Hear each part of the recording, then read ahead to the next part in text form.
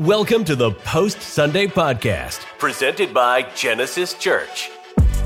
A place to go further, discover more, and to learn things you possibly never have. It's not just enough to know of God. We want you to know Him. Coming to you from sunny Orlando, Florida, it's time to rethink life the way God intended. This is the Genesis Post Sunday Podcast.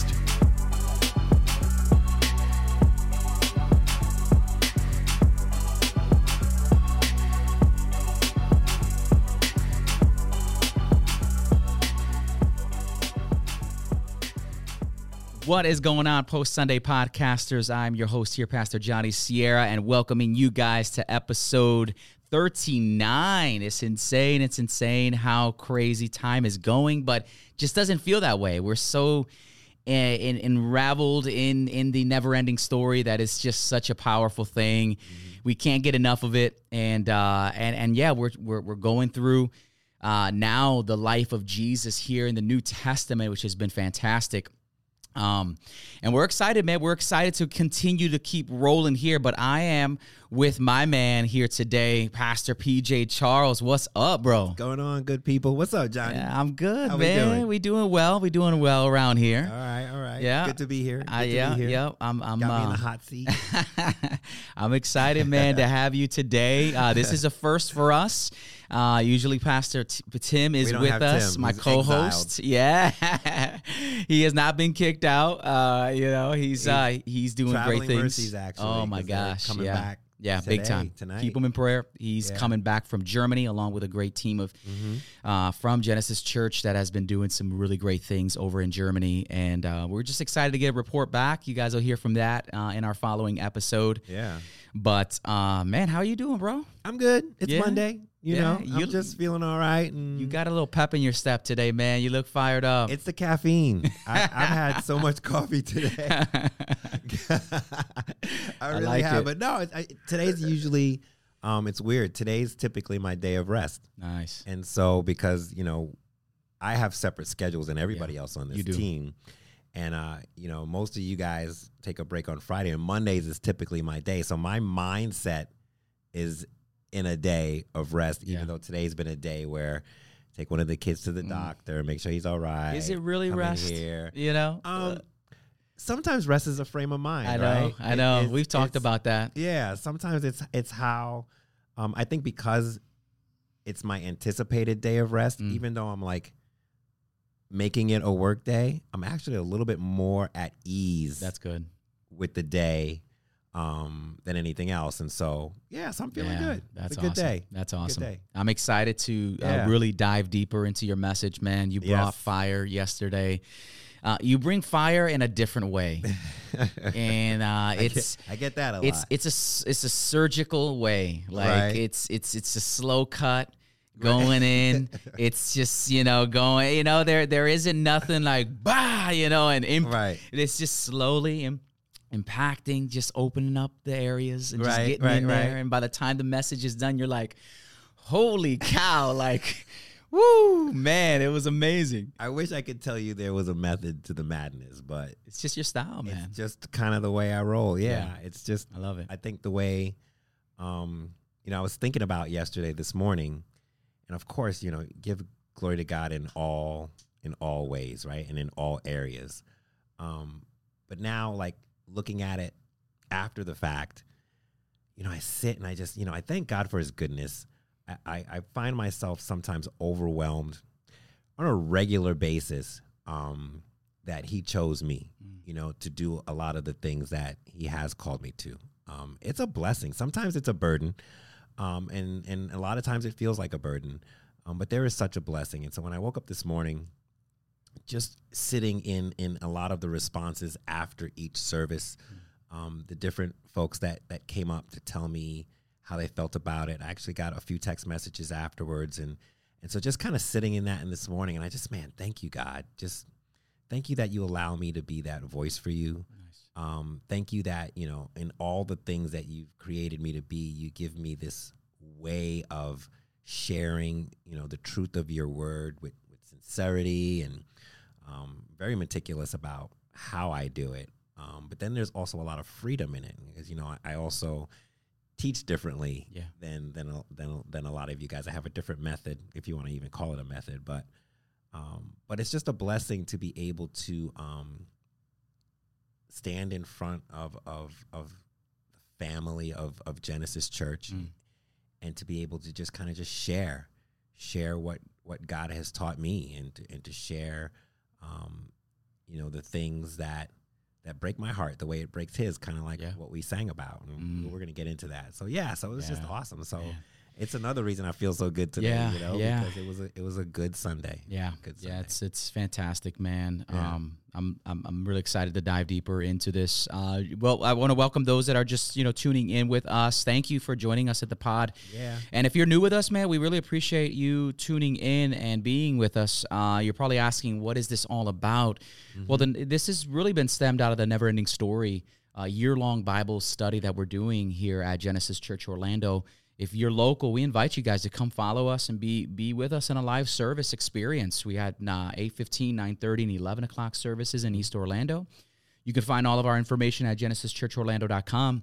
But we are really, it's been exciting because we have really done this full year-long Bible study together as a church, and it's just so rich. The approach has been unique. Oh, man, it's been, I love it, man. And I think, Tim says it all the time. We are a church of pastors, and not just, a pastor. And so that's unique in itself, to hear different voices as we move through the story. Because even that connectivity speaks into the symmetry through the story, right? So you've got, 4 or 5 of us on stage at any given time, weaving through this story, and there's symmetry in it, and it builds on each other. And so you hear different voices, but the story's the same. But the story's the same. And that's one of the powerful things about it. And then, there's this expectation that, well, how are you going to do the whole Bible in a year? Well, we're not hitting 66 books. That's not the goal, right? The goal is the story, and to understand that there is a singular story that weaves through all of these stories. And I think that's the most important thing that resonates after every Sunday, is that there is a connection, that you're connecting the dots. It's a beautiful picture that's going to show up at the end, even though it looks like a lot of blots. And it's just been incredible. It's been fun to participate in. It's been fun to watch. It has. It's cool. And just add a different flavor. Each one of us bring a different spice to the soup, to the dish. Some sazon. I like it, man. I like it. Right? You're bringing it, bro. Hot sauce. Exactly. I guess you bring some sazon. I bring some hot sauce. What I like, though, too, is like no one ever knows who's on deck but us. Right. That's a great thing. Sunday, I wonder how attendance would be, right? Somebody said something to me yesterday. They go, well, I kind of figured it was you because I kind of did the math. And it was like, Johnny was just up. and if Tim and Chad are in, and Will are in Germany, well, that only leaves you. And I was like, is that why so many seats were empty yesterday? Maybe they didn't want to hear from me? Not true. Not true at all, brother. They were full. But you don't know who's going to show up. No, and you don't. For sure don't know what part of the story is going to be shared. Exactly. You can try to follow the direction, right? Yeah. But you really don't know what's going to come up. And then what I thought was, again, what was fun about yesterday doing the triumphal entry was that Easter was just a few months ago, right? That's crazy. I know. And so as I'm sitting and writing, and I'm going, well, the kids just had animals outside. Will's like, the kids are going to be thrown because they're going to expect to see a camel outside or a donkey, and the animals and the things that we usually do when we celebrate Palm Sunday. And there's none of that. And so that was kind of like my conviction as well, is like, well, this can't be about Palm Sunday. 1, we already did it. Yeah. And 2, the story's deeper than just the palms. Yeah. And it's deeper than how we celebrate it. Exactly. Right? Yeah. So that was kind of the approach to it. But you never know what you're going to get when you show up on a Sunday. And I think that's what's made this year so exciting. so good. as well. Yeah. Just hitting these well-known areas and topics that we are very accustomed to, but really approaching it in a different angle, which has been really cool to do. And so, but again, you guys can get all this info at genesischurchorlando.com / the never-ending story. That is available for you guys. If you guys are new with us, follow us here today, man. Like, subscribe, follow. We're on all podcast platforms available, and then we are on YouTube as well. We got some YouTube videos available on these sessions and episodes, and so we're excited about all that. But I'm looking forward to this. I want to dive in, but before we do, we usually like to do our post-Sunday podcast question of the week. We got our man Stanton producing today. What's up, bro? I'm doing good. PJ, I don't know you thinking that nobody's in the service, because every time people talk about the pastors, you're always number one. Whatever. Sometimes over Tim. You didn't need to bring that up. No, I think I need to. And then just a quick side story. The first time I ever met PJ, my sister used to attend FCA back when PJ taught. So when they first started basketball, she would come home and she'd be like, we need to go to a game. We need to go to a game, blah, blah, blah. So eventually my parents were like, all right, eventually we'll go to a game. No. And she kept raving on about this teacher, PJ. You know, PJ this, PJ that. He's one of the best teachers. He's so much fun. And my parents are like, well, I guess we'll just have to meet this PJ. So we get there. The game's about to start. And then all the kids, like 50, 60, 70 of them, they go to the other side to start greeting the players as they're coming out. And then there's this one guy, face paint, shirt. He looked like a tall student. Little did I know that was PJ leading 70 kids to start cheering for this basketball team as they're coming out. Had my face painted like a lion. It was ridiculous. All in. I did at FCA. That's bro. awesome. No, it's gotta keep some of those things in the vault. No, it's one of those memories I'll never forget. And ever since then, I've just loved what PJ's always brought and the truthness and the honesty. Funny story about his sister is that's not the first time I met Savannah. I actually met Savannah at an Ignite. Probably 3 years before I started teaching at FCA. That's interesting. And when I started teaching my first day there, she comes running up to, she's like, oh my gosh, I know you. And she literally quoted the verse that we taught that Ignite. 3 years. She was a little bitty thing. And it was the run the race verse about those who run the race. Yeah. And what was so funny is as our relationship continued to grow through the course of FCA, that was one of those verses I continued to pour into her. And I said, remember, you've got this verse memorized, and this is a verse that's important. This is your life verse, if you can remember it like that. Wow. And it was one of those things that we continued to use to build her up. That's awesome. As she was growing up at FCA. So that's pretty good, cool. man. Yeah. Amazing story. Thanks for bringing that up there, Stan. Of course. No, it's always an honor and a privilege. But yeah, we're going to get to the post-Sunday podcast question of the week. I just want to further iterate what Johnny says. This is a segment we do every podcast, and if you want to ever send in a question, give us feedback, you can reach out on us on all of our social media platforms. I believe we have X, TikTok, we have Instagram, and then we also have our email, postsundaypodcast@gmail.com. That's correct. So if you ever have a question, please let us know. We are here. We are ready for any question you throw at us, and we want to deep dive with you as much as we have knowledge here. You have questions. We want to further your walk with Christ. So just want to throw that out there. But today we actually have an email from Lady from New Jersey. Let's go. All right. So someone that's not even in the Sunshine State, someone that listens from another state. She writes, although I have my home church here in New Jersey, I love watching Genesis online and listening to the Post Sunday podcast. She also says that her mom attends Genesis. And as she goes for walks, she listens to the podcast. And then she says, I thank the Lord for the platform as it has led me deeper into my passion for the world. So I think that's cool to know that even though she doesn't live in Florida, people in other states and other countries, like we tell, they are listening, they are paying attention. So I think that's awesome just to see how far our arm reaches out. But anyways, her question reads, I have been studying the Bible and was recently led to Isaiah 52:13-15 and Isaiah 53, which blew my mind as it describes Jesus' coming. And although in the Tanakh, it is unknown to most of the Jewish nation, wondering why this wasn't included as part of the series, and will it be covered at a later date? Nice. That's great. Thank you, lady, for your question. We really appreciate that. We were actually getting ready. We were talking a little bit about this, and that's what I'm saying. PJ is he's on fire today, man. He's got a little pep in his step today. But lady, this is a perfect timing in regards to your question. I think your answer is coming. If not this past week, it will definitely in the next week or two, because we're going to get deep into the sacrifice of Jesus. Right. And that's really what Isaiah 52 and 53 are accounting for. And so, PJ, I don't know if you want to this a little bit. Again, it's what we've been talking about, right? There's a thread through the Bible, right? And all things lead to Jesus, right? So it's funny, we when I would teach, I would say, Jesus is the feature film, and the Old Testament's the prequel, and the epistles are, the sequel, right? And so, but the Gospels themselves, that's the main event, right? That's the Star Wars, right? And then everything else after are the epistles, and everything before those horrible 3 movies that they made after Star Wars began, right?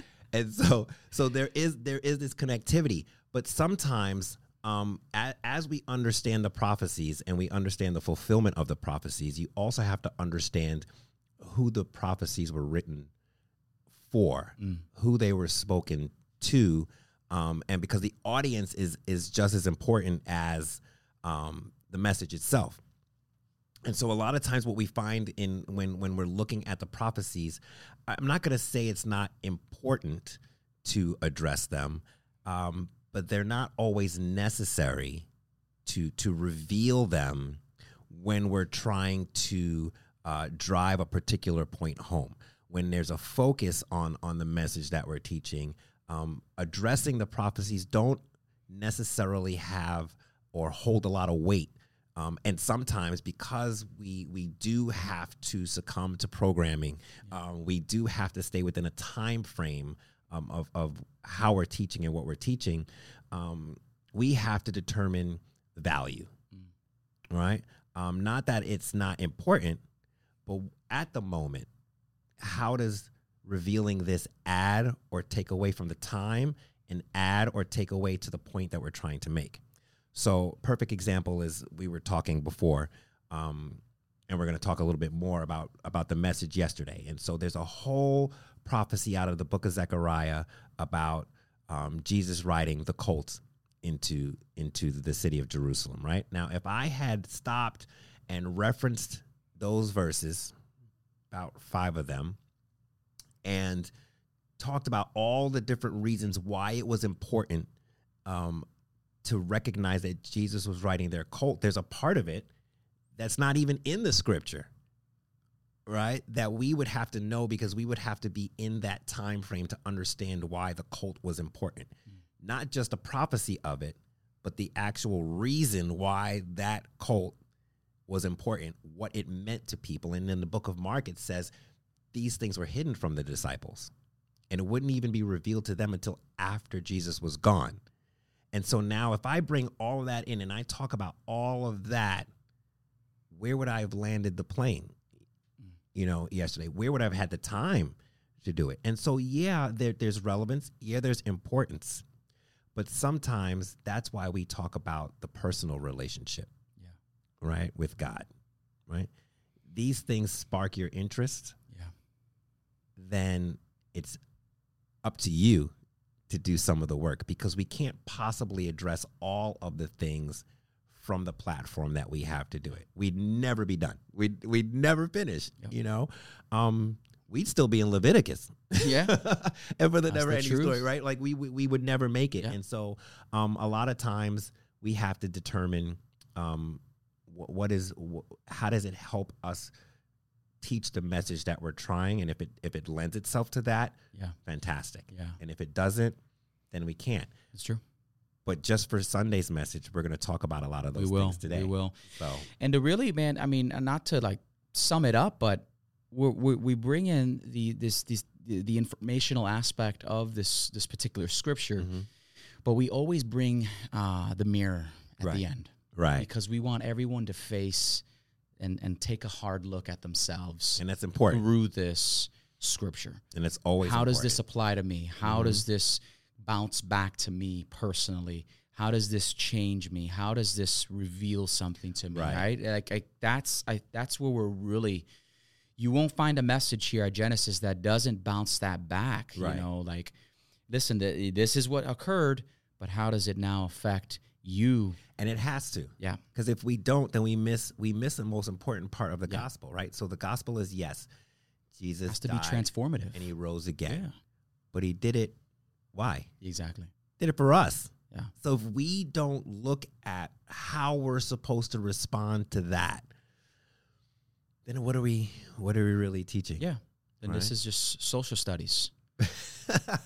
For real, right? You know, we're just a big social studies class. 100%. Especially when you people hear, oh, you're doing a year-long Bible study. Ooh, I want to be all about that, right? Because right away it's like this. That is Ooh, so I true. want historical knowledge, and I want the Where's meaning the of meat? this. Right. And Where's but the meat? where is the mirror? Where where is the reflection in this? Where Scripture now, I look at this and where I'm looking at myself, and where does this apply in my life? And How does this you're not help going to my find relationship this way? Yeah, How you're does it not help going to my find relationship with big God? time. Yeah, it's the vertical, but it's the horizontal as well. And so man. So if we talk about, Isaiah 53, beautiful passage. It is. Oh my gosh, Jesus broken like a reed, and the symbolism and the that's a gut check. It is. Like when you read Isaiah 53 and those words that are so beautifully written, and you think about, like, you use that passage and then think about the Passion of Christ, the movie itself. Yep. Oh my gosh. I mean, how do you walk away with dry eyes? Exactly. Right? But then, is it necessary to reference that, to understand the brokenness, to speak about the redemptive, motivation behind that when I'm standing on stage teaching a message, right? And so we have to gauge, again, where are we going? How are we doing it? And we don't want it to just be informational. Okay, so Isaiah said this, 500 years before it happened. Super important, right? It is. But we already know how the story plays out. So it's not as important to us today, that particular passage, right? Corporately, as much as it is individually. Right? And so those are the determinations that we have to look at. Yeah, no doubt, man. And thank you, lady, for that question. We really appreciate lady. it. And Keep thank them you, coming. Producer Stanton, man. Appreciate you chiming in and really being able to help us out with that. So that was fantastic, man. But, man, you brought in an incredible word. We're talking about the triumphal entry. Yes. And we've heard this message a lot. Yeah. And so what ran through your head as you are preparing this? You mentioned you didn't want to talk about the branches. You didn't want to talk about. Well, you know what? The funniest part about what really struck me, and I knew I had to do this, and we talk about different styles, right? And so I am seemingly, and my wife and I laugh about this all the time, and because on the surface, it might look like I procrastinate, right? But I'm a percolator, okay? And so making excuses right now, but I like to just sit in it. Yeah. And I like to sit in the passage and just allow the Holy Spirit to just kind of just like spark my curiosity in a lot of different ways, right? And so the first part is like, what was so triumphant about this entry? Mm. And that's where I sat for Was that the main probably question like for about you? 2 weeks. Yeah. That was the main question. What was so triumphant? Because once you start to break it down, the entry from the actual visual point of view, there was nothing triumphant about it. And so that's what I started to, that was my launch pad. Yeah. Right? Because like I said yesterday, the two gates from the west gate to the east gate was about 2,500 feet apart. Right? That's a little more, a fraction more than a half a mile. And so if this was really as big of a deal as we, and I had to be careful how I said it, as we celebrate it. Now we celebrate it because we know it's a big deal. Again, we know how the story plays out. Yeah. So we can celebrate these things at the gravity it deserves because we have the knowledge, right? Yeah.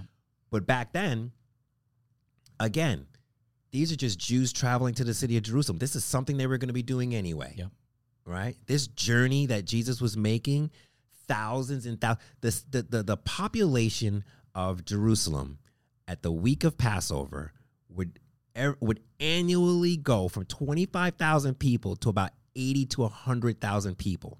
Okay? So as much as 4 times as the amount of inhabitants of the city would descend upon this city for the celebration of Passover. It's like thinking about New York and New Year's. Yes. Oh my gosh. Wow. In that small space of an area, all those people coming in for this celebration, right? And so that's exactly what was happening. And so it's important to understand that this journey would have been happening anyway. Jesus didn't initiate this journey into the city, right? Exactly. And so these are the things where I was like, and then, like I said yesterday, if indeed it was as big of a deal as we kind of put it in our heads because of how we've celebrated it all these years growing up, from children into adulthood, we've known it to be this big thing on our calendar. It's Palm Sunday, baby, right? Exactly.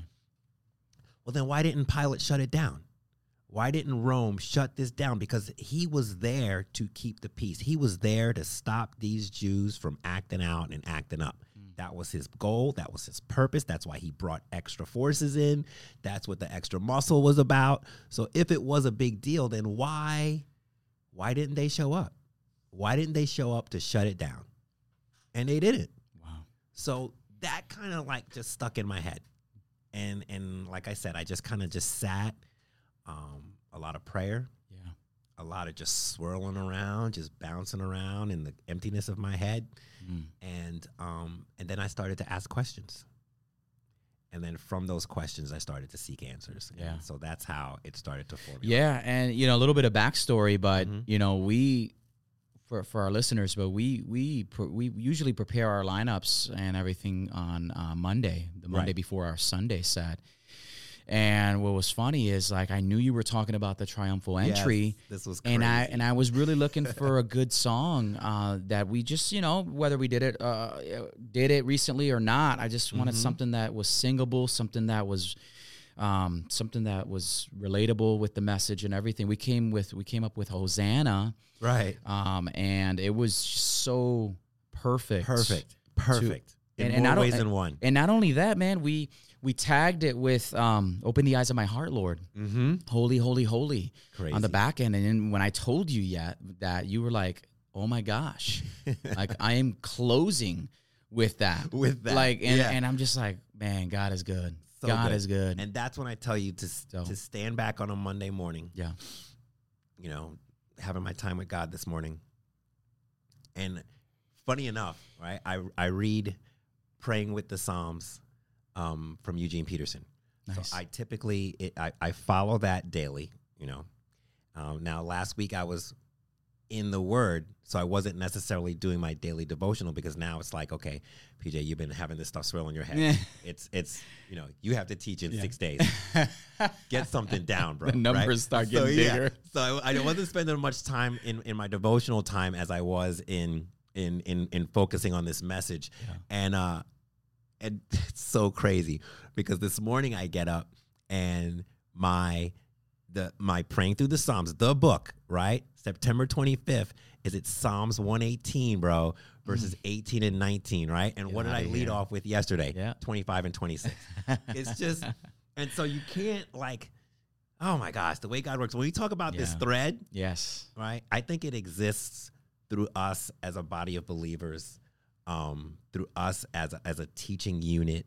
And I think it's so amazing when we get to see how God plays with us in order to, like, his will be done, bro, all the time. And so when I found out that you were, and it was the last song before I came out, like, it was too crazy. It was too crazy. And then you were like, and then we're going to close out and we're going to kind of have that reprise.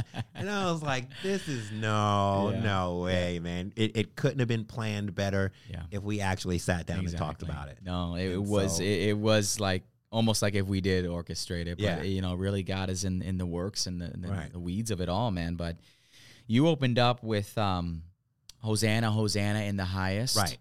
And so you talked about a couple different, you went through actually the full Gospels. I went through the 4 Gospels. Because this is one of the few instances that all 4 speak of. Right. Feeding of 5,000 is another one of those. Yes. But this one is one of them. And you wanted to get in a different account of each writer and Right. their perspective on it. And so talk to us a little bit about that.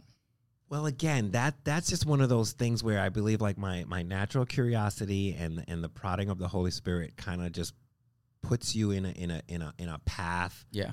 to reveal understanding. Typically when I do my devotions, I like to pray and I just like, God, just show me what it is you want to show me today. Yeah. For the hour, for this message. I typically would encourage my students to do the same. Those that struggle, like, well, are you praying for understanding first? Are you praying for God to reveal it to you? Or is it just burdensome tasks that you just check off, right? And so I sit in the Hosanna because I knew that part existed through all 4, right? But then I was wrong about that because it's not in Luke, right? Which I talked about, right? And so then I just, okay, Hosanna, I know the phrase, right? I understand the singing. I love the song. What was so important about it? And that's where, again, it was just this slow unraveling of finding the thread through everything, which is so unique. Just sidebar, something I was thinking about before I came in here this morning. There's so many people who just don't believe. They don't believe of the things of God. They don't believe that Jesus really existed and he wasn't who he was, and the Bible was just a book written by men, and all of these things that people use, or these excuses that they make to disbelieve. But when I sat and prepared this message, and again, talking about all the things that I left out that I could have, that could have been a 2-hour message. Oh, dude, right? yeah. Easy, right? Yeah. And just an example, just how Hosanna leads to Psalm 118, how the road leads to Nehemiah and Zechariah, and all of these different connections, even as far back as Leviticus. We want to talk about the Tanakh, right? How can you learn and understand these things and then just go, yeah, this can't be from a higher power? Like it doesn't make any sense at all, because the best writers in the world borrow from the Bible. Every good versus evil movie borrows from the Bible. Like it doesn't make any sense. It's the original story, you know? Yeah. And so, redirect back to what we're talking about. Sorry. I'm looking at Hosanna and it naturally leads me to Psalm 118. It's like there's no other way, right? There's no path, because if you Google Hosanna, it leads you there. Like, simplest way, right? Like, it leads you right there. Wow. And then you have to understand that not only was the journey Jesus making something that would have been happening anyway, but these people crying out Hosanna is something that they would have been doing anyway. Wow. And for multiple reasons, which is why it led me to looking at all 4 Gospels to find out what those multiple reasons would be. Yeah. And the origin of it, coming from Psalm 118, is that this is just a song that they sang because it was Passover. Remember what Passover means, right? Remember how unique this whole time frame was to Jesus' mission and message, because Passover is what? Right? Moses saving or through God, freeing the people, the nation of Israel, from Egypt, casting them out, the blood over the doorposts, killing all of the firstborn of Egypt. That's a battle cry. That's a war. That's an act of violence against the nation of Egypt from God's hands to free his people because they wouldn't listen, right? And so you have this celebration of that, right, which the Jews cling to. This song that celebrates that God sent Moses. That's what it is. It's save us now. thank you for sending us this man who you sent in your name. Yeah. Right? That's the chorus. Right? Yeah. And so they would have been singing that anyway. Yeah. But now they have this guy in the midst, and it's just this crowd, right? Maybe not as big as a crowd as we think, right? Maybe 80, 100, 150, maybe even 200 people, but it wasn't a lot. Yeah. Right? It wasn't thousands like we true. want to imagine, right? Because we have to look at this in the context. And now we see these variations. We have these people that are celebrating something that already happened, but they're oppressed and they're depressed, and they're going to celebrate what happened, but they're all praying for it to happen again. They're praying for this deliverance, and they see this man who's done all this stuff, and they're wondering, is this him? Mm-hmm. Now, the scriptures write itself as if they're sure about that. But then the variations told a different story. Yeah. And so that's where I continue to just I go love there. that. I mean, you basically brought a just an interpretation of that, what it would have been. Hosanna, Hosanna in the highest, meaning save us now, save us now. All glory and praise to our Savior. Right. And so I that was a first for me in hearing that. Yeah. But it just And how many times have we sang that song? right. Like, let's be like really honest, because, you know, even for those of us who this is our job, there's so many parts of the Bible that still have yet to be revealed, even to us, you know, and it was 100% a first for me. When I did that translation from Hebrew to English, I was dumbfounded. Yeah.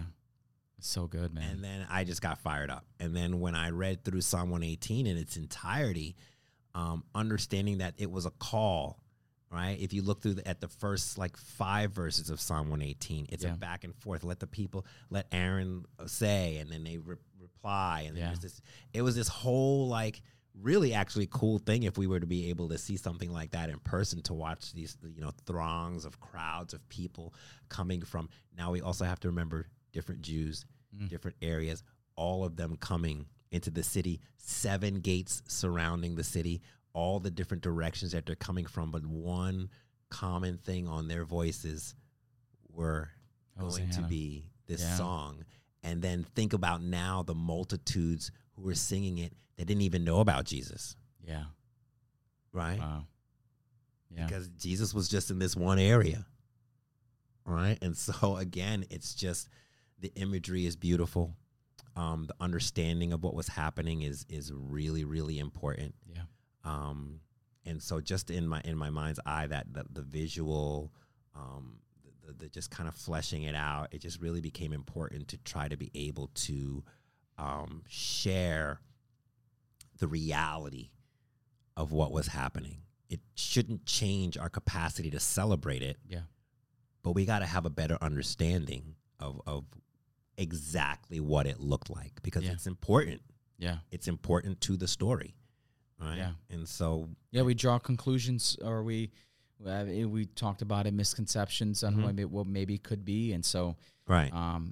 We have to get more context to know exactly the impact on these things. But Matthew 28, 8 and 9, you know, most of the crowd spread their cloaks on the road, and the others cut branches from the trees and spread them on the road. And the crowds that went before him and that followed him were shouting, Hosanna, save us. Right? To the Son of David. Blessed is the one who comes in the name of the Lord. Hosanna, praise our Savior in the highest. You on the Matthew portion, you talked about Son of David. Yes. And first off, Matthew's writing in a different account, right? And so there's a different perspective. Right, because Matthew was there. Yeah. Right? Yeah, there's a different perspective on that. And so I got that yesterday. A little bit confusion on why, you know, each author brought something different. Right. You know, or missed something that the other one maybe didn't say. But it all, you know, it's like me telling you a story, then you telling someone else the story, then them telling else the story. The percentage of that, you know, being as accurate as I said it, you know, the chunk of it will be, but each person kind of brings their thoughts, their what they've been through, their experiences, right. everything like that. And so, talk to us a little about that. You mentioned you highlighted the Son of David in that portion of Scripture. Well, because Matthew actually mentions that title, the Son of David, in Matthew 1:1, if I'm not mistaken, right? So right out the gate in Matthew's gospel, that's how he refers to Jesus. So now you have this personal, right, understanding as he's writing his gospel of who God is to him, the author. Yes. And so out of all the things that he could have been hearing in the crowd, and we're going to assume that there were multiple things being spoken and being shouted at that time because we have 4 accounts that say different things. So what do you align yourself to? The familiar. We all do that. And so out of all the things that he's hearing through the crowd, what's resonating with him is something that is personal to him. Yeah. Son of David. And that's a big deal because that means Messiah. But like I also added, the term Son of David didn't necessarily speak to Jesus himself. It didn't 100% point towards him. So for those that are speaking about this, right, we have to remember there are so many people who doubted Jesus was who he said he was. And just because he said it didn't mean everybody believed it. It's true. Right? And so when you look through the Psalms and you look through the Old Testament, the reference of the Son of David meant, like we know, lineage. Right? Did these guys have Jesus back? You know what I'm saying? His birth certificate there? you know what I mean? How did they know? Yeah. Just because he said it? Matthew is his disciple. Wow. Spent 3.5 years with them. The disciples knew a whole lot more than everybody else. And now you have to understand, again, point of reference and understanding. And so if some people are screaming Son of David, but then they get into the city and they just say he's the prophet, well, what? You just said he was the promised deliverer. That's what Son of David means. Yeah. So you're saying, could he be that guy? But other people are saying he's this guy. But, yeah. I mean, this is the prophet Jesus from Nazareth. Okay, that's pretty accurate. That's how most people knew him. It's true. Right? But is he who he said he is? Right? And so there again, you have this ambiguity. And so and you said it. You said the crowd was not certain if Jesus was the one who was going to save them. If he was actually the guy. Yeah. Right? Yeah. Hopeful. I mean, that's where we're, and again, John is the only one that actually mentioned palms, and there's something important there when we look prophetically, right?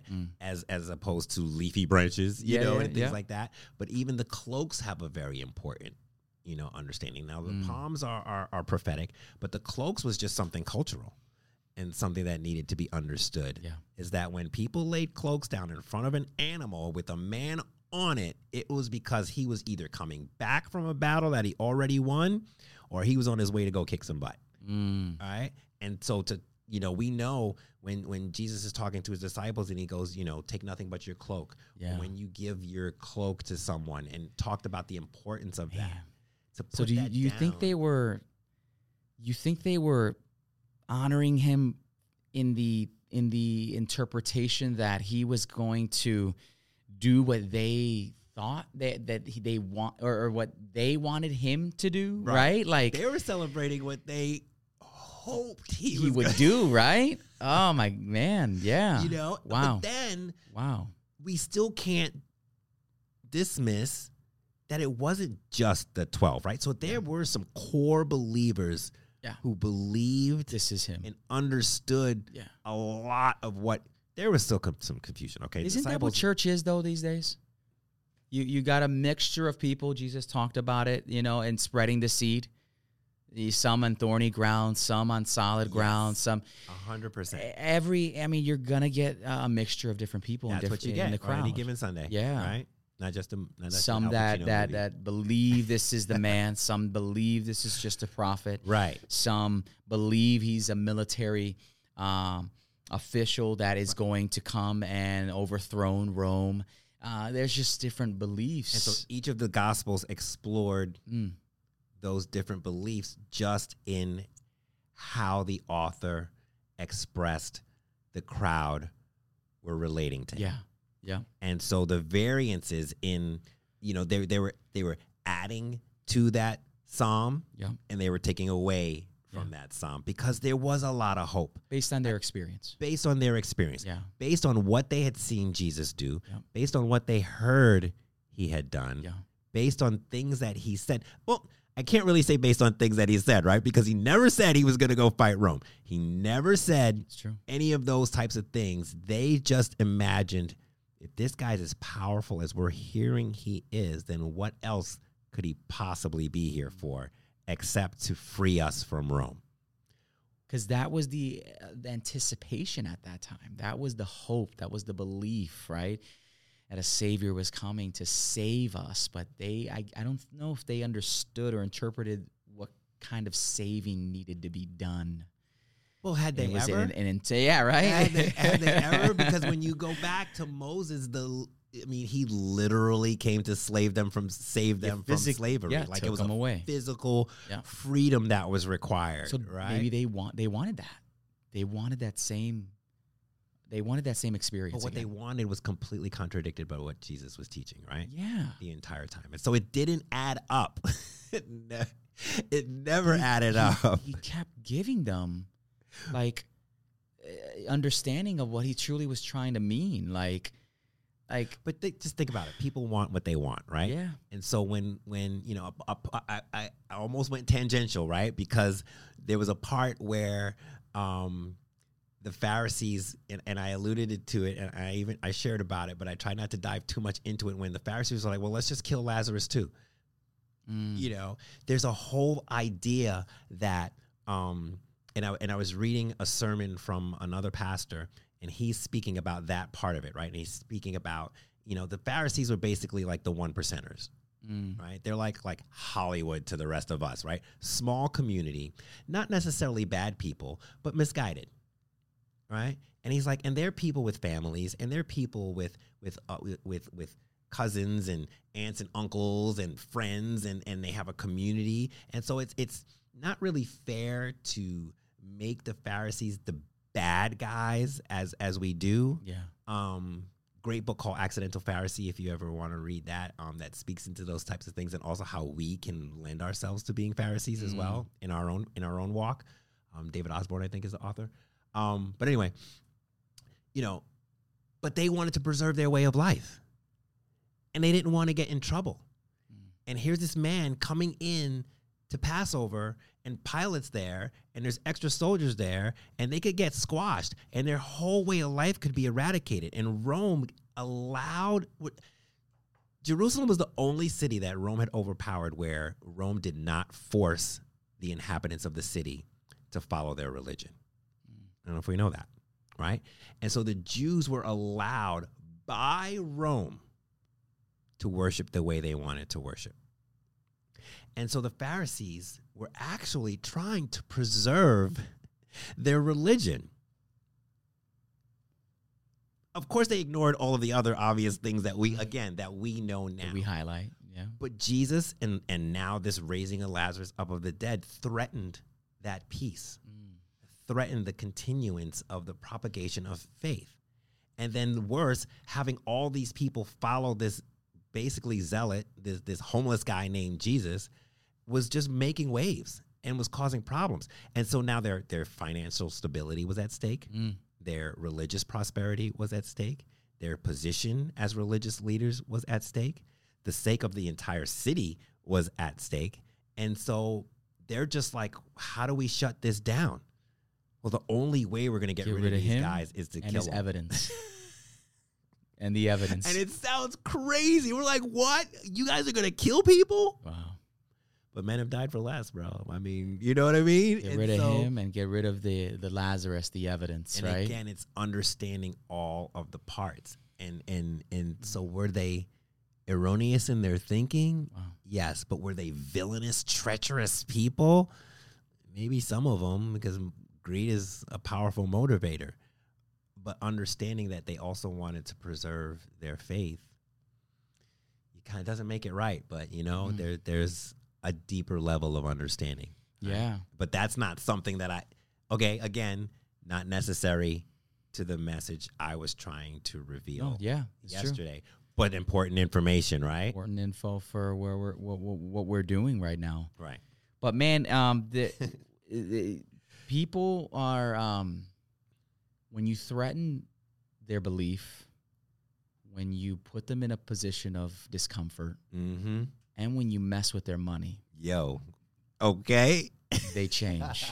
They change. Right? But what did Paul say? I know how to abase and abound. You should be steady. And this is what Jesus was saying. Regardless of Roman occupation, you should be steady. Yeah. Your faith shouldn't waver. Exactly. Right? But they do. Yeah. The people that you know the best, that you love the best, watch the bottom fall out. See how they act. It's true. You get to see the real. You get to see the real, right? Yeah, man. Mm-hmm. And so in the book of Mark, again, he talks about that. Mark 11, 9, and 10. Hosanna, save us. Mm-hmm. Blessed is he who comes in the name of the Lord. Blessed is the coming kingdom. Right. Here we are again, right? The coming kingdom. This is what we want. Yes. Now, Mark is funny because Mark actually spent most of his time in the triumphal entry speaking about the donkey and the colt. Now, this is hilarious because a lot of people also believe that Mark was just a child when this was happening.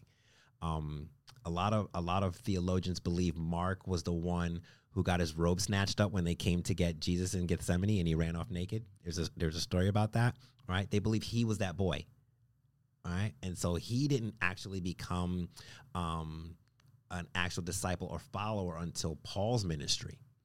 And that's when Mark comes in to join Paul and Barnabas in their thing. And he was still very young at that time, which is kind of why he fell off. But again, digressing. But he spends a lot of time in the prophecy of the colt, right? And speaks very, very specifically about it. And it even says in Mark that these things would not be revealed to the disciples until afterwards. And so here's... Maybe Mark is the historian of the lot right now, right? Yeah. Going into detail. And so the big deal with the colt, and this is all for Lady right now, right? We're talking, all right, Lady, I hope you're listening today. The big deal with the colt was that untie this colt, bring him. He's with his mom, which it says the donkey and his colt, right? So the two of them together. So this donkey is still with his mom. The colt is still with his mother, which means he hasn't been weaned. He's young. He's, what's the word? I don't want to say aggressive, but definitely not calm, right? Yeah. Anxious, maybe. And yet, Jesus calls for this colt. They throw cloaks on this colt. And then this man sits on this colt while dozens to maybe hundreds of people are screaming and yelling and cutting down branches and causing this commotion. Now, what we know, as one of our guests alluded to, when you're raising horses and things like that, you have to break a horse before you can ride it. And for this animal to be calm and to allow this man to sit on his back for 2 miles. Right now, this is walking, and this was a crowd. So we're looking at a couple of hours now. This isn't just a 15-minute, race. This is a slow cadence. This is a man on his back for an animal that's never been ridden before. Therein, you see the miracle, right? That Mark thought was important to place in his gospel. I didn't talk about it, right? But again, that comes out of the book of Zechariah. Now, that's in the book of Zechariah as well. But in neither text does it talk about how hard it is to ride a baby donkey, right? And so, how do you know that that's what makes it the miracle besides the fact that it's in both of these books, right? And that it was prophesied here and then came to life here. Wow. But then there still needs to be a level of understanding about why it was miraculous. And it goes more than just some guy saying it a few hundred years before. Yeah. All right. You said if Jesus was the one to save them, then they did not know when it would happen. Right. So, well, that's because Mark also... See, and here's what's funny. When you read Matthew, when you read Luke, and you read John, it kind of reads itself as if the overthrowing of the tables and the fig tree thing happened at the same time, right? So there was some stuff. So if we believe Jesus came in through the gate, right, riding on this donkey, walks into the temple, sees all this stuff going on, throws up the table, flexes his muscles, then we're like, oh, triumphal entry here. Yes. But Mark says no. Jesus walked in, looked around, it was late, and he left. And so you've got these guys screaming a battle cry, going, here comes the coming kingdom. It's on right now. And then the leader, the king, the main soldier, the main warrior dude is like, I'm tired. I'm going to go home and crash. What is happening? Yeah. You know, like, it's not going to happen just today. Not feeding off of It's not. that. It's not feeding what it's not helping their anticipation. Nothing Jesus is doing is fueling the fire they're trying to fan right now. Yeah, right? yeah, He's they're just trying hard. soaking it out. They're trying hard. And they're trying hard. Yeah. You know, maybe Yeah. they were trying to provoke him into it. You Yes. know, Yeah. but it wasn't. Nothing was playing out the way they were hoping it was going to. You know, and that's the reality of what was happening. Wow. For the crowd. Again. Yeah, exactly. For the crowd. Yeah. Right. And in Luke 19:37, as we go into that, when he came near the place where the road goes down the Mount of Olives, the whole crowd of disciples began joyfully to praise God in loud voices for all the miracles they had seen. And Luke does not say Hosanna. Yeah. He does Blessed is not the King add who in- comes in the name of the Lord, peace in heaven and glory in the highest. That's right. Wow. And that peace in heaven part threw me. I said that yesterday. Because it in literal translation does not compute to why they would say it, what the reason would be for shouting it out at the time. And so I kind of just made something up as far as like what it Could have been, yeah. could have been. Yeah. Jerusalem translating to a city of peace, God's peace. It could have been just a translation of that. Maybe they were celebrating the city itself. Yeah. As sojourners coming into the city to worship. I mean, it's got very vague understanding, and so my point there was that like they didn't know what was going to happen. You know, people are just shouting. Yeah. Yeah. Of what he's done. Yeah, exactly. Right? Celebrating more what he's done Yeah. than what he's going to do, because they really have no idea. No idea You know? whatsoever. And they were probably the most honest ones in the crowd to be serious. They were like, we don't know. We're just here because everybody else is here. What's going on? You know? Wow. And there's a significant amount of people like that in every Yeah. crowd as well, right? Oh, yeah. Oh, yeah. And in Hosanna, John 12:13, Hosanna, save us again. Here's Right. where we find it. Blessed is he who comes in the name of the Lord. Blessed is the King of Israel. Well, the John text was really like, again, revealing for me, right? Because going back, just a few verses before, the triumphal entry, like little title begins, you understand that this mass of people had collaborated for a feast at Mary and Martha's to celebrate Lazarus being raised. So there's a party going on, and everybody's coming in to see the man who did it, but they also have their eyes on Lazarus, because Lazarus is the literal walking, talking miracle. Yeah. Right? And so you've got these like fanboys and fangirls around, and they're just there because they want to be able to say they were there. They saw Lazarus, they were with him, they saw it, and then the next day after the party, everybody's around.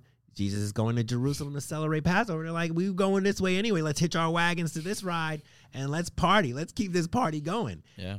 But their whole thing, their affinity for Jesus and for Lazarus as well, was centered around the miracle.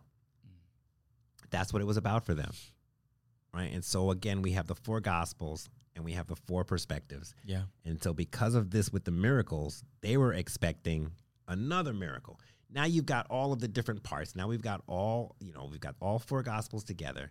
And we know that a significant amount of the crowd now, which is probably the whole crowd itself, maybe there were some passerbys that kind of bandwagoned onto it, but the original crowd started from this party.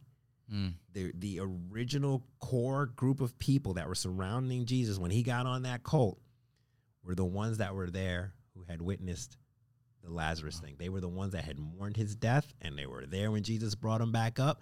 They were celebrating it, and now they're heading over to the city. But let's just keep this party going, right? And now they're heading into the city for Passover. And so all of these perspectives are valid. None of them correct, but all valid. And all, on their experience, all, what they've interpreted, what they've seen, what they've experienced. And you said something really powerful, but tying it in. You said if Jesus was the one to save them, then they did not know when it would happen or what he was going to do. Right. Or how he was going to do it. How he's going to do it. They didn't know that. Right. And so what happens when your hopes and expectations aren't met, right? And so you brought an amazing statement where you said, and when their hopes and expectations weren't met, their cries turned from save us now to kill him now. That's right. And that's essentially what happened over the course of the 5 days. Jesus was not talking about Rome and the oppression and the unfair taxes and how he was going to turn this out, and he was going to rout them out of the city, and how he was going to restore his throne, and then the king of David and the line was going to carry on, and that he was going to be that leader that was going to make that happen. He didn't talk about any of that. As a matter of fact, he didn't address anybody from Rome at all. What did he do? The next day, he went to the temple. He overturned the tables. He cursed the fig tree. That was in reference to the leaders as well. He did all of these things talking about, no, the oppression that you guys are suffering are not coming from Rome. They're coming from the leaders of the temple. Wow. They're coming from the people who are teaching you the wrong way to worship me. Wow. And that was his focus. And they're like, bro, that's not what you're here for. No. Oh, that's not what we want you here for. You need to talk about something else. Yeah. That's the reality. You need to talk about this war. Yeah. You got zealots in the crowd. They're ready to start some drama, There's things that are happening. They're poised for a revolution, and they're just waiting for the leader of that revolution. And now, sad to say, we were wrong. You're not him. And they got angry. Yeah. Yeah. So how much of our faith dies when we don't get what we want? And that was my most subtle way. Man, that's what I'm saying. You're like a surgeon cutting deep. Like, it's not how I wanted to say it. All right. I'd rather take a punch, but your statements are like they stab, and then you're just going down with the knife and opening, and I don't want to be offensive, and I want people to be convicted, but I don't want them to be offended. Yeah.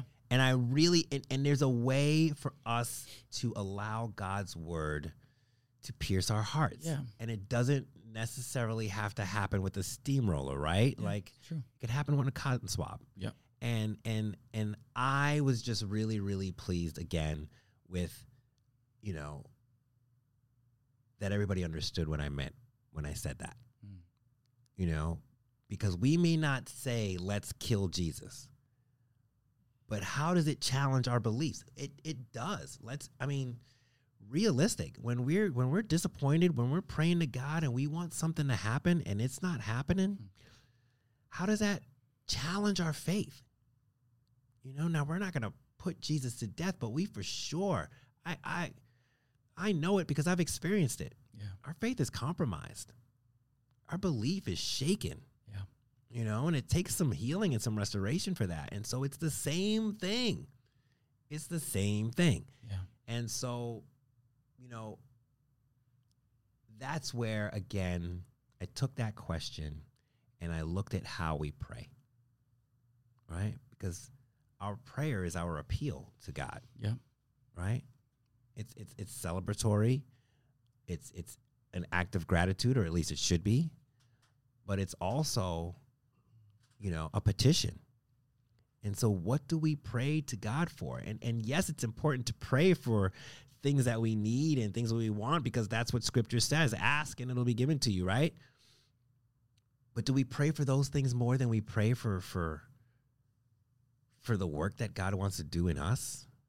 You know, for the same exact real, authentic reason Jesus walked into that city? Yeah. Like, is that the thrust of our prayer? Is that our motivation for our prayer on a daily basis? Do we really ask God to convict us, for us to examine ourselves, examine our relationship with Him, make that a priority of prayer? Or is it really just about, you know, the rub the magic lamp Jesus that we want? You know, give us what we want. Give us what we need. You know, my light bill's due. I don't know how I'm going to make it. I need money to fall from the sky, you know? But what about what's inside? You know, and so I kind of went Johnny Cochran with the rhyming part. You know, it's kind of like, what was it? Do we pray for our finances more than we pray for our faith? You know, do we pray for relationships more than we pray for righteousness? Do we pray for stuff over sanctification? There was one more. Hurts over humility. And I can't lie. Like, and I said it yesterday. I said, when I put that question down, I had to stop personally and have a moment and examine how much of my own life is spent praying for good things, the health of my kids, you know, God, don't let my truck break down. You know? Yeah. But then how much of it, and there needs to be a balance. How much of it is, man, God, like, do people still see joy in me? You know, is there still, am I still light in dark places? Am I still salt? You know, am I still passionate about your word as I was 3 months ago, 6 months ago, a year ago? You know?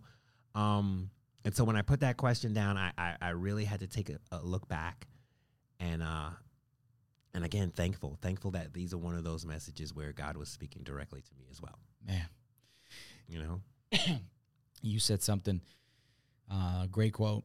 If the Lord does not change the place for the better, He will make us better in the place. Yeah. So that was great. My Charles Spurgeon there. Spurgeon is the man, bro.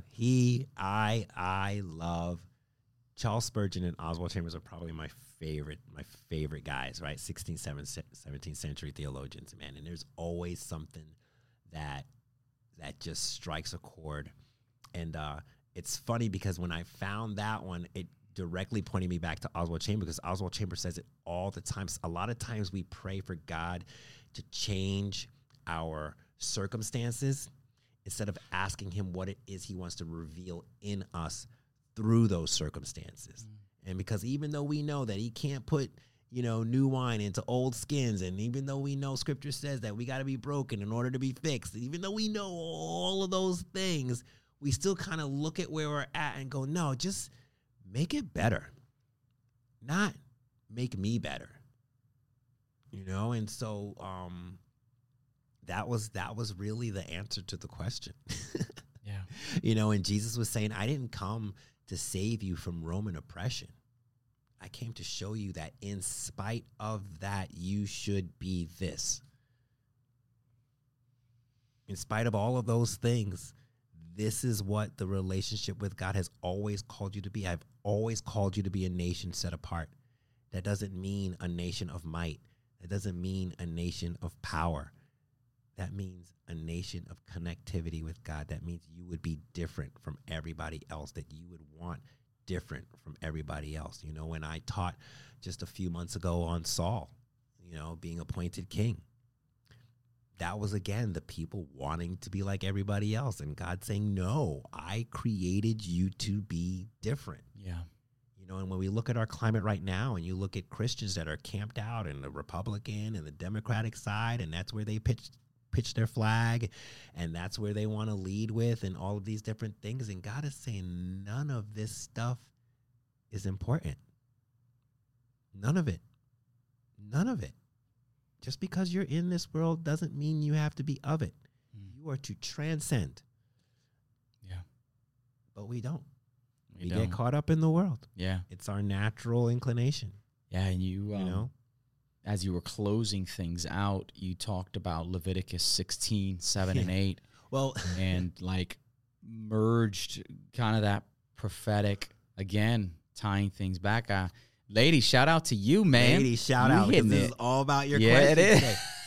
So again, now discerning what was there's so many different prophecies and there's so many different things that we could point back to.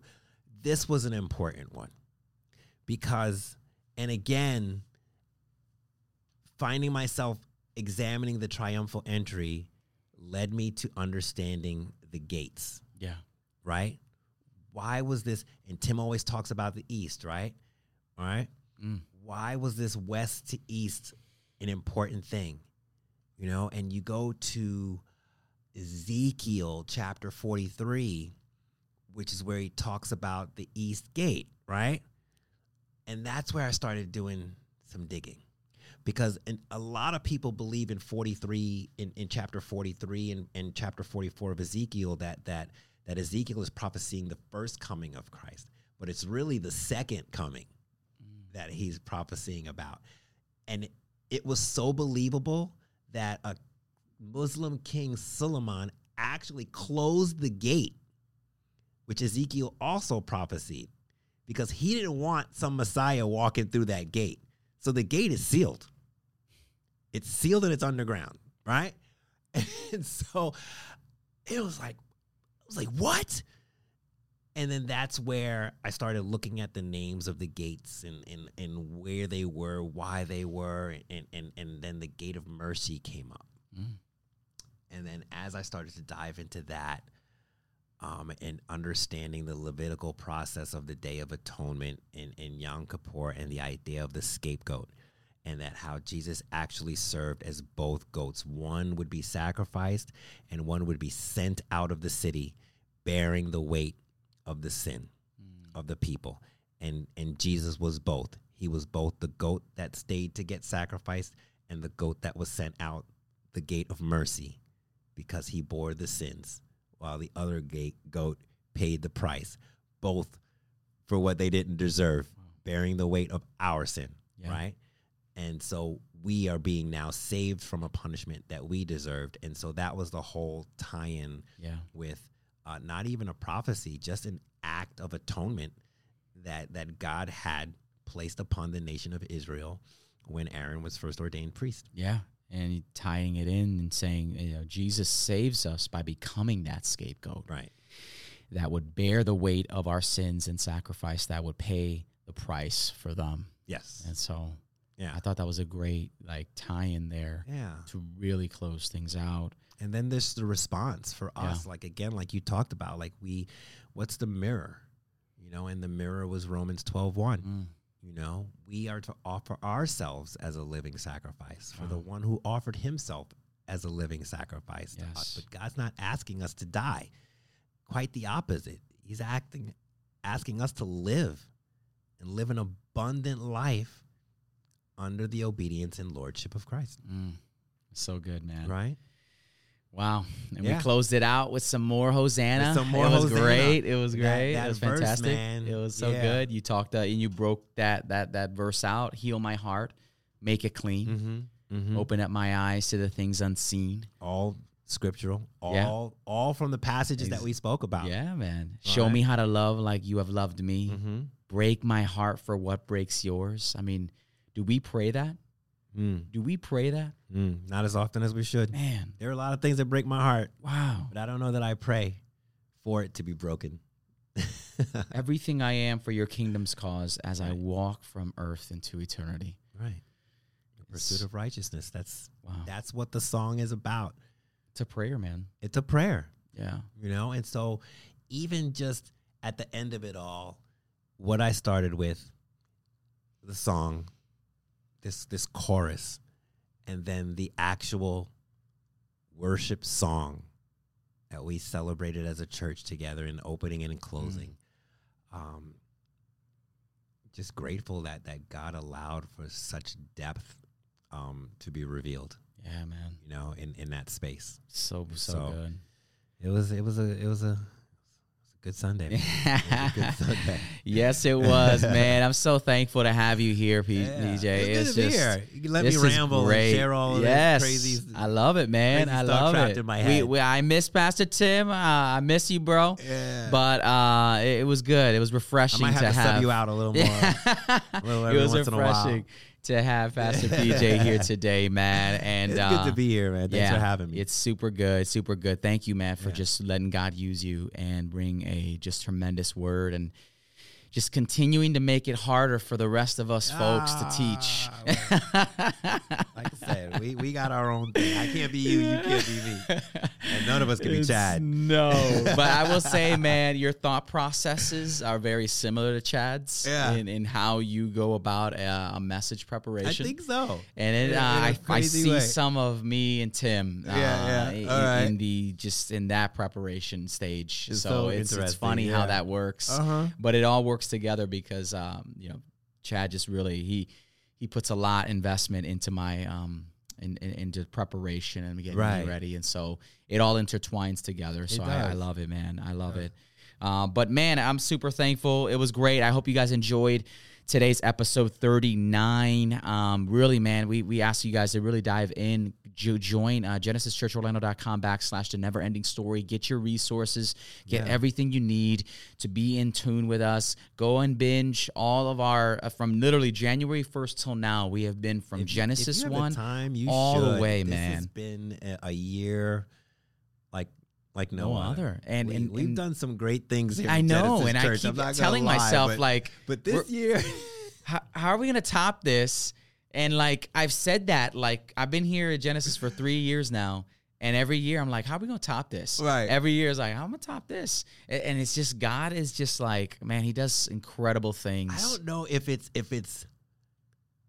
topping it is what the we right need, idea. right? I just think, shameless plug. I think what sets us apart from a lot of other places and a lot of other things is our desire to teach who's in front of us. We got a lot of people watching online. We're so grateful. Yeah. We got a lot of people who have moved away and are still following. We got people who have never walked through our door, have never been in Florida, and they're watching, and that's fantastic. But I think collectively, we look at our flock and we pray about, we think about, and we teach to the people in front of us. And I think that's one of the most important things. I think as a team and as a staff, we all have so many relationships with so many people in the church. There's some that we don't, but we all have a burden to guide and to guide the people that God has brought to us. And I think that passion is really what we've always led with. And so that's why I said I don't know that it's a matter of topping, even though it feels like it. I just think the more we continue to pay attention to that simple aspect is that we want to bless and we want to honor those God has given to us, that we just continue to just apply the energy that's required to do that. Yeah. And it's amazing. Yes. It's just so cool. It's just so cool to see what God does. It's been fantastic, man. It's good. So, guys, hope you were blessed. This episode was a great one. Please follow us on all social media platforms, Instagram, Post Sunday Podcast, TikTok, X, everywhere. And YouTube as well. So subscribe, hit that notification bell, and that'll give you a prompting every time we get a YouTube video out for you guys. So thank you again for joining us. We can't wait to continue this never-ending story. We'll be back with you guys for episode 40 next week. And last but not least, man, don't forget, submit your questions to us. Yes, PostSundayPodcast at gmail.com. We'd love to hear from you guys. It could be from episode 1 all the way to episode 39. We want to hear from you guys. Any questions, just go ahead and send us those questions here, and we would love to help answer you as best as we can. So love y'all, and hope to see you again next week. Grace and peace.